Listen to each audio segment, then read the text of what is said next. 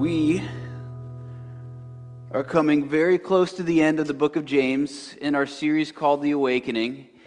And as we're getting closer to the end, James is beginning to capture everything that he's told us at this point, and he's bringing it together.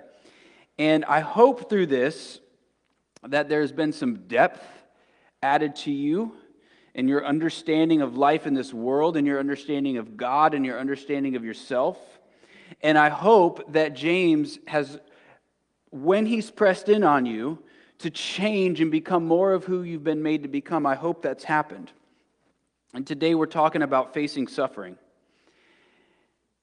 In our verses today, he's taking this. James has been talking about this for a while, since the beginning. He talked about having joy in the midst of pain and suffering and trials, and he's continued to weave that through everything he's been saying, and he's been telling us about God, and he's been telling us about ourselves and the world, and he's bringing it all together. And today is kind of his last effort to bring all of this together so that you might become who you're made to become. And so think of this today, though this is at the end of the series, he's pressing in, like this is your last shot. He's been telling you this, and now it's time for you to hear his words, take them very seriously, and then be changed by them. And so before I read these verses, I want to remind you of the setting. Last week we saw James writing into a culture where wealthy, corrupt people were taking advantage of the poor. And James lays something out that throughout history, he calls it the last days. And what he's explaining to us is that no matter who you are, here's the deal. You live in this world, and you're going to experience pain, suffering, loss, heartbreak, death. There's no way to escape it. It's coming. And today he teaches us how to face that. So what will you do? Will you curl up into a ball, fall down into a pit and never come out? Will you remain a victim, and will you wallow in that misery? Or will you come out? And here's what this means. It's implying that there is a way out of the trials and the pain and the suffering that you're going through. Not that you don't have the trials, but there's a way for you to come up out of the pit when you go through it. And today he gives you the tools of how to get out. And I'm telling you guys this, if you have not suffered in your life, you are going to do what Darren said earlier and close your ears to this. And I'm telling you, you better keep them wide open, because today is an important day for you if you have not suffered, because at some point it's going to come. And you need to have the tools, and better yet, the person necessary to bring you up out of the pit. And what James is telling us is, here's the tools that don't teach you how to pick yourself up, but here's the tools that when you are down on your back, how to lift up and take the hand of Christ and have him pull you up out of the suffering and the pain and the trials that you're going through. And it's this. Here's what he's saying to you today. Yes, maybe you're going through it right now, and yes, maybe your life is bad. But you have Christ, the great treasure of the world. He is yours, and you are his, and he will not let you go. So yes, you are a victim in this world, but that doesn't have to be the end of your story. Yes, you have done some horrible things in your life, but that doesn't have to be what defines you. And yes, you are going to suffer. Yes, you're going to go through pain. You're going to go through loss. You're going to go through heartbreak. But those things don't have to define you. Your brokenness does not have to define who you are. James is saying your identity is someone who has been rescued. So live like someone who has been rescued, is being rescued, and will one day be fully rescued. So that's our setting. That's your mindset. Let me read our verses. James 5, 7 through 11. Be patient, therefore, brothers, until the coming of the Lord. See how the farmer waits for the precious fruit of the earth, being patient about it, until it receives the early and late rains. You also be patient.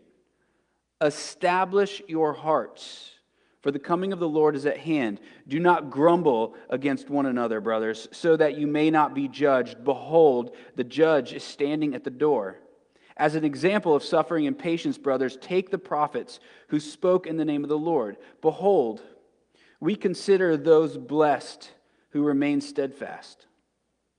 You have heard of the steadfastness of Job, and you have seen the purpose of the Lord, and how the Lord is compassionate and merciful. All right. How do you face trials? How do you face suffering? Steps today. We're going to give you steps, and these steps are helping you take hold of the hand of Christ. So step one, when you're in pain, when you're suffering, when your heart has been broken, when you're wondering where in the world God is in the midst of it all, James says, hope. And all of you to some degree are suffering. All of you to some degree are experiencing trials because this world is not your home. Things are not the way they're meant to be. So if you don't think you're suffering, you're not dreaming enough about the way the world ought to be and the way you ought to be, because if you set your imagination upon that, you become very dissatisfied with the way things are. So step one, what do? You hope. And the great Christian hope is the coming of the Lord. Now, what's that mean? That means there's going to come a day when Christ the King returns, when he makes all things right. In Ephesians 1:10, we are told that when he unites everything to himself, he will make all things new. And in Revelation, we're given a picture of what that looks like. The picture is there's no hurting, death, pain. Every tear has been wiped away as if it's never happened, though it has. And the way it's described is that there will be a fire that comes upon our world and burns up everything that is not good and right. The same way that James spoke about earliest in this letter that he wrote to us, where he talks about you, and he says, you will face trials. He says, think of yourself as gold, and think of the trials as fire. And when you put gold through fire, it melts off anything that isn't gold, any impurity, and the gold comes out refined and perfect and beautiful. The same way you, when you face trials, are being refined.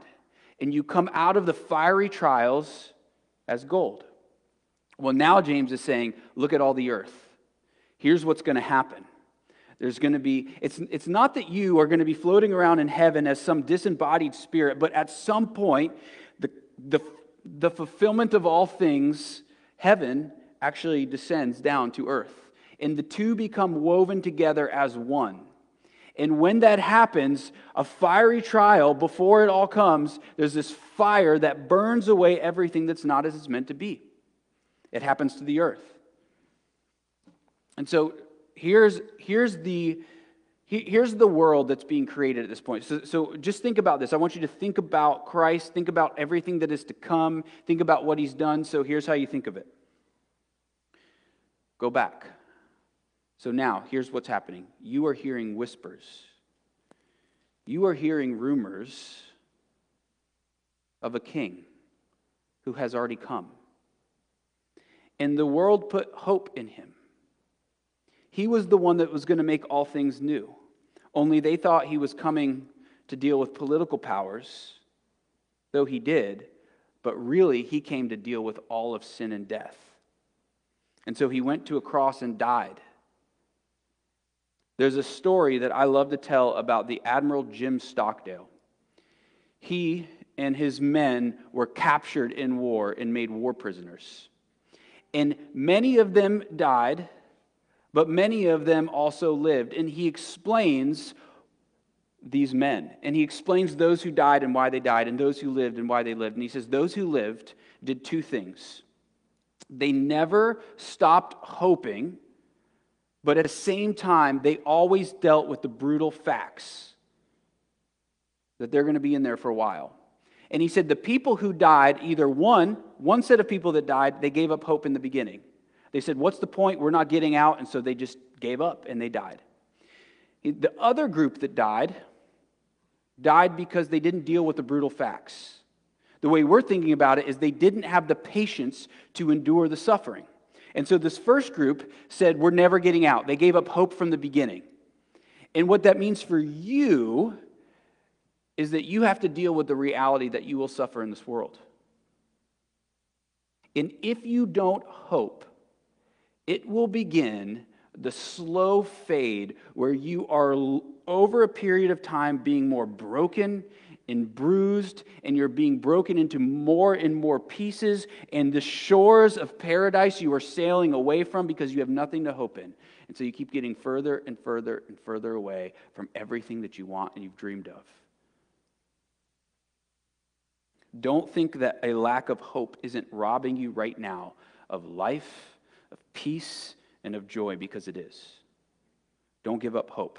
Second thing he told them to do, or he told us that they didn't do, was they dealt with the brutal facts, which means that they were patient about the reality that they were in. This brings us to our second step. When you suffer, be patient in the suffering. So Jim Stockdale said the others who lived dealt with the brutal facts. And if they didn't deal with the brutal facts, here's what this group of people would say that died. We will get out tomorrow. They weren't patient in it. And tomorrow would come and go.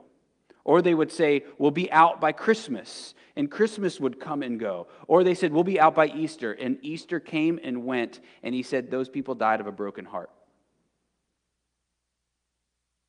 James is telling us over and over in these verses to be patient in your suffering. The great hope is that he will return, but you don't know when that's going to be, so you have to be patient. And we've all heard the stories, the embarrassing stories even, of people guessing when it's going to come. Every generation seems to think the end is now. It's coming. It's going to be in our generation. And somebody comes out and they say a date. And everyone starts getting excited about the date. And then the date comes and it goes. And what this has done is it's made this return of Christ, it's made it kind of cheesy and shallow. Because we keep guessing things that we're not meant to be guessing. What we're meant to do is hope.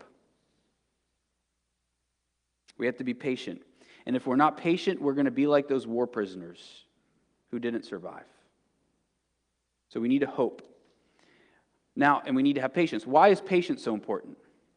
Well, because if you aren't being patient, you're not going to prepare for the next day. Because you think it's going to... it either doesn't matter, everything's pointless, or you say, he'll come before then. When you are patient, you realize something. You have to strengthen yourself today to face tomorrow and its problems. This is our third point. When you are facing suffering, you have to strengthen yourself in the middle of it. So James says in verse 8, be patient and establish your hearts. Now this word establish, the Greek word for it, he's probably doing a play on words here, James is, because it probably means, it means to strengthen, but strengthen in a way that you are rooting yourself in. You're being planted in the ground like a tree that is rooted in the earth, that when the fiery, windy trials come, it doesn't blow them over. So earlier he talked about he talks about farmers and trees, fruit trees. And we live in Florida.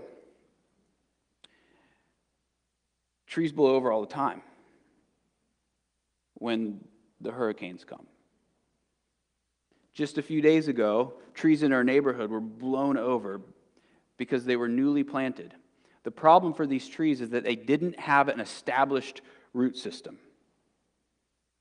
So if you aren't patient through suffering, and if you're not hoping, then you're not going to prepare for the future, and you're not going to be able to endure the windy trials when they come. So a good farmer is working tirelessly to make sure that the trees are established.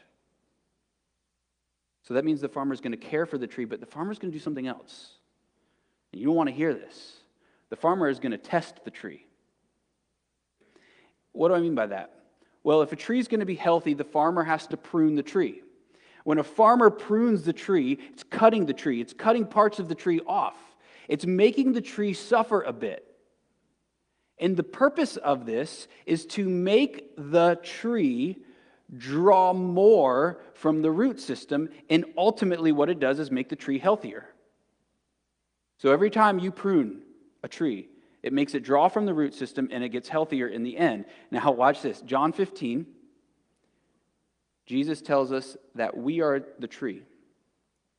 Jesus is the root system and the Father is the pruner.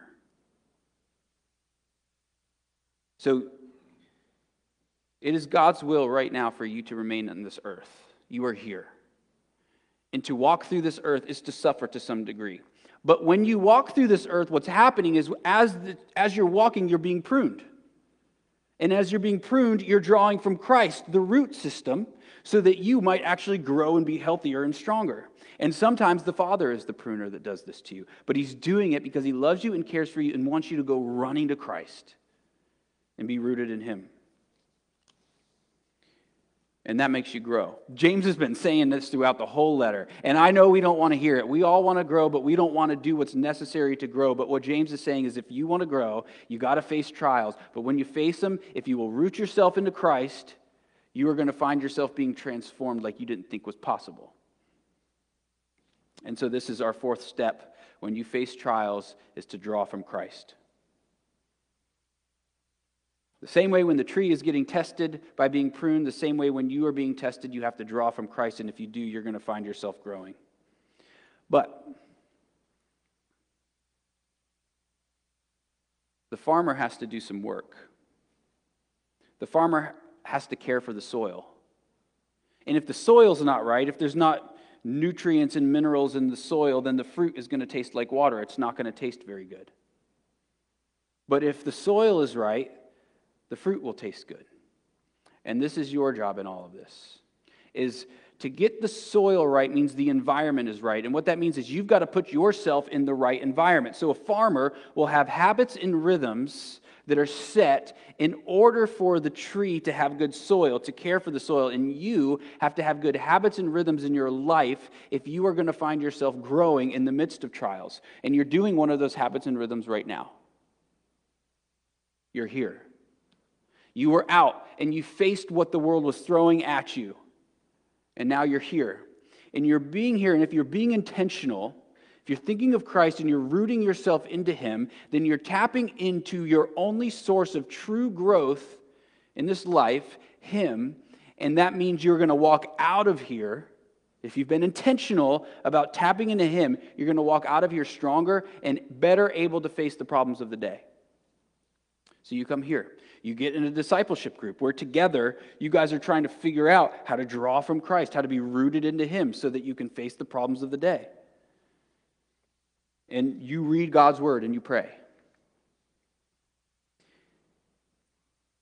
The greatest mistake that people make is that they think they are strong when they are weak.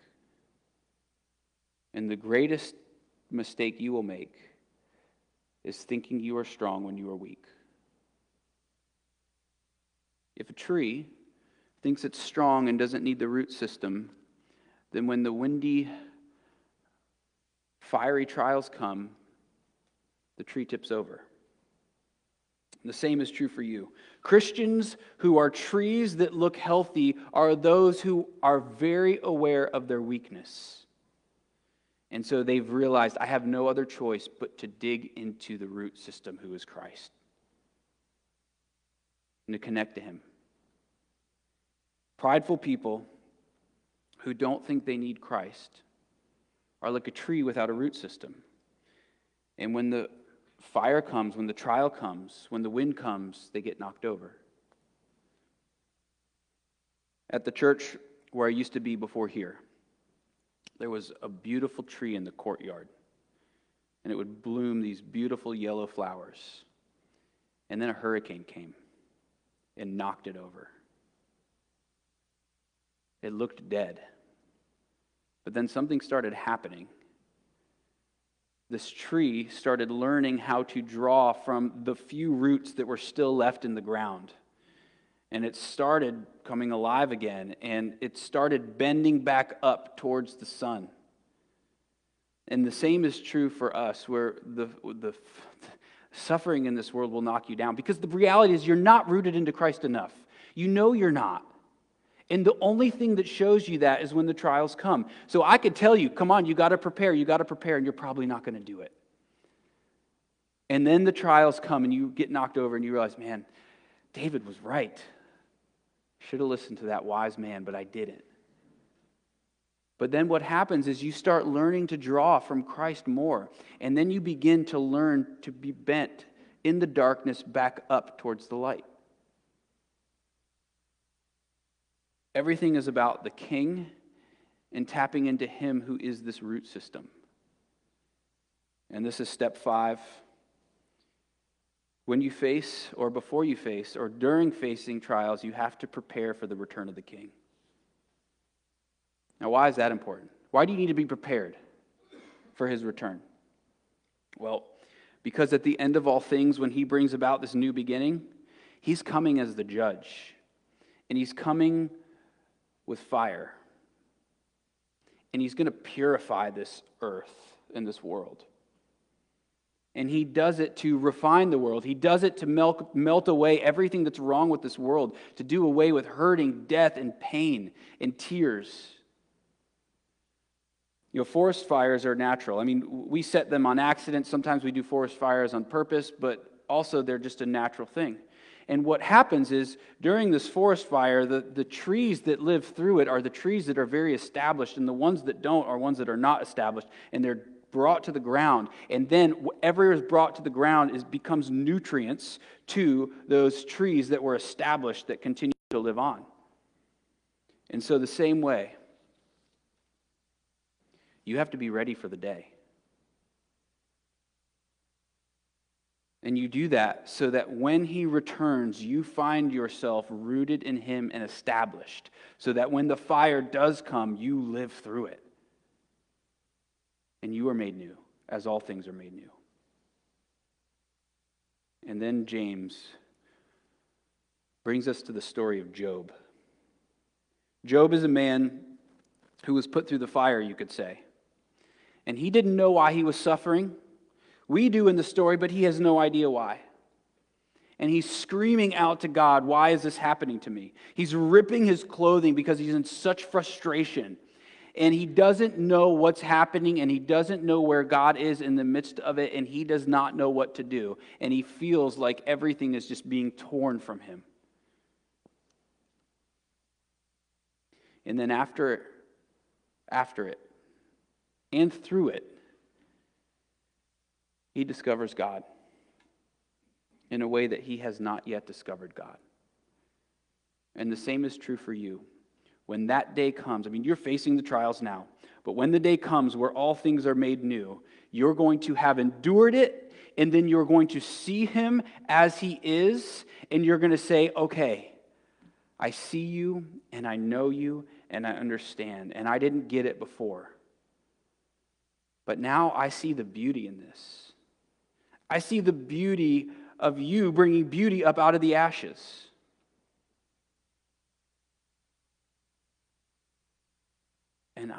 And I love you, you're going to say to Him, and He's going to say it back. And somehow it's going to make everything worth it.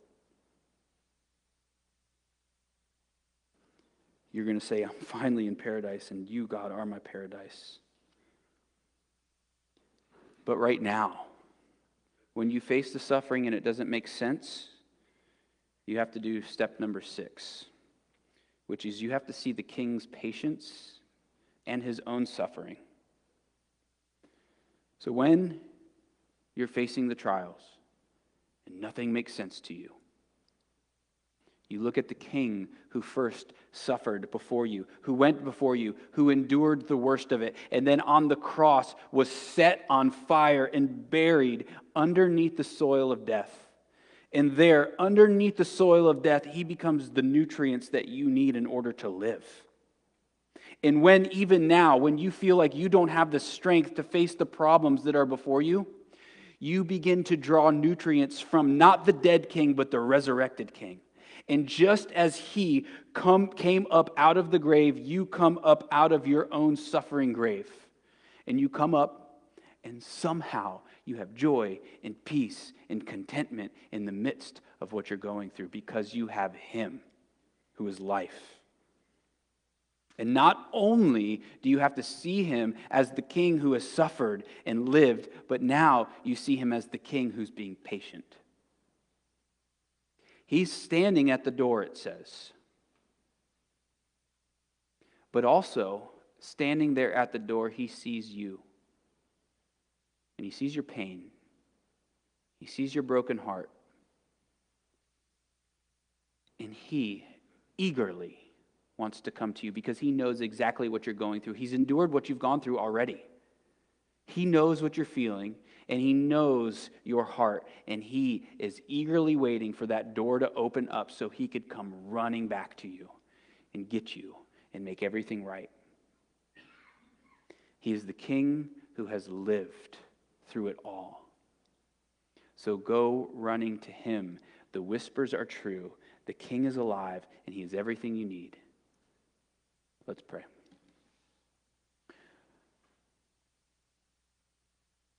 Father, I know the stories of the people in this room, and I know many are suffering now. I know there's many here that aren't here today because they're in the midst of suffering.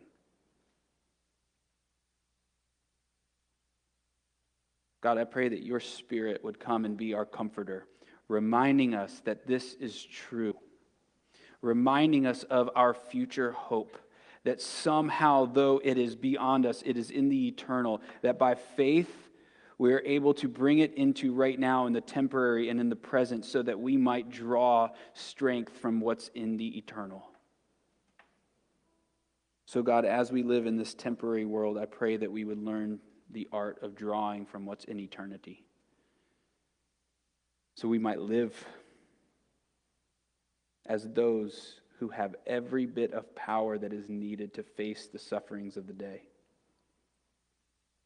We pray this all in Jesus' name. Amen.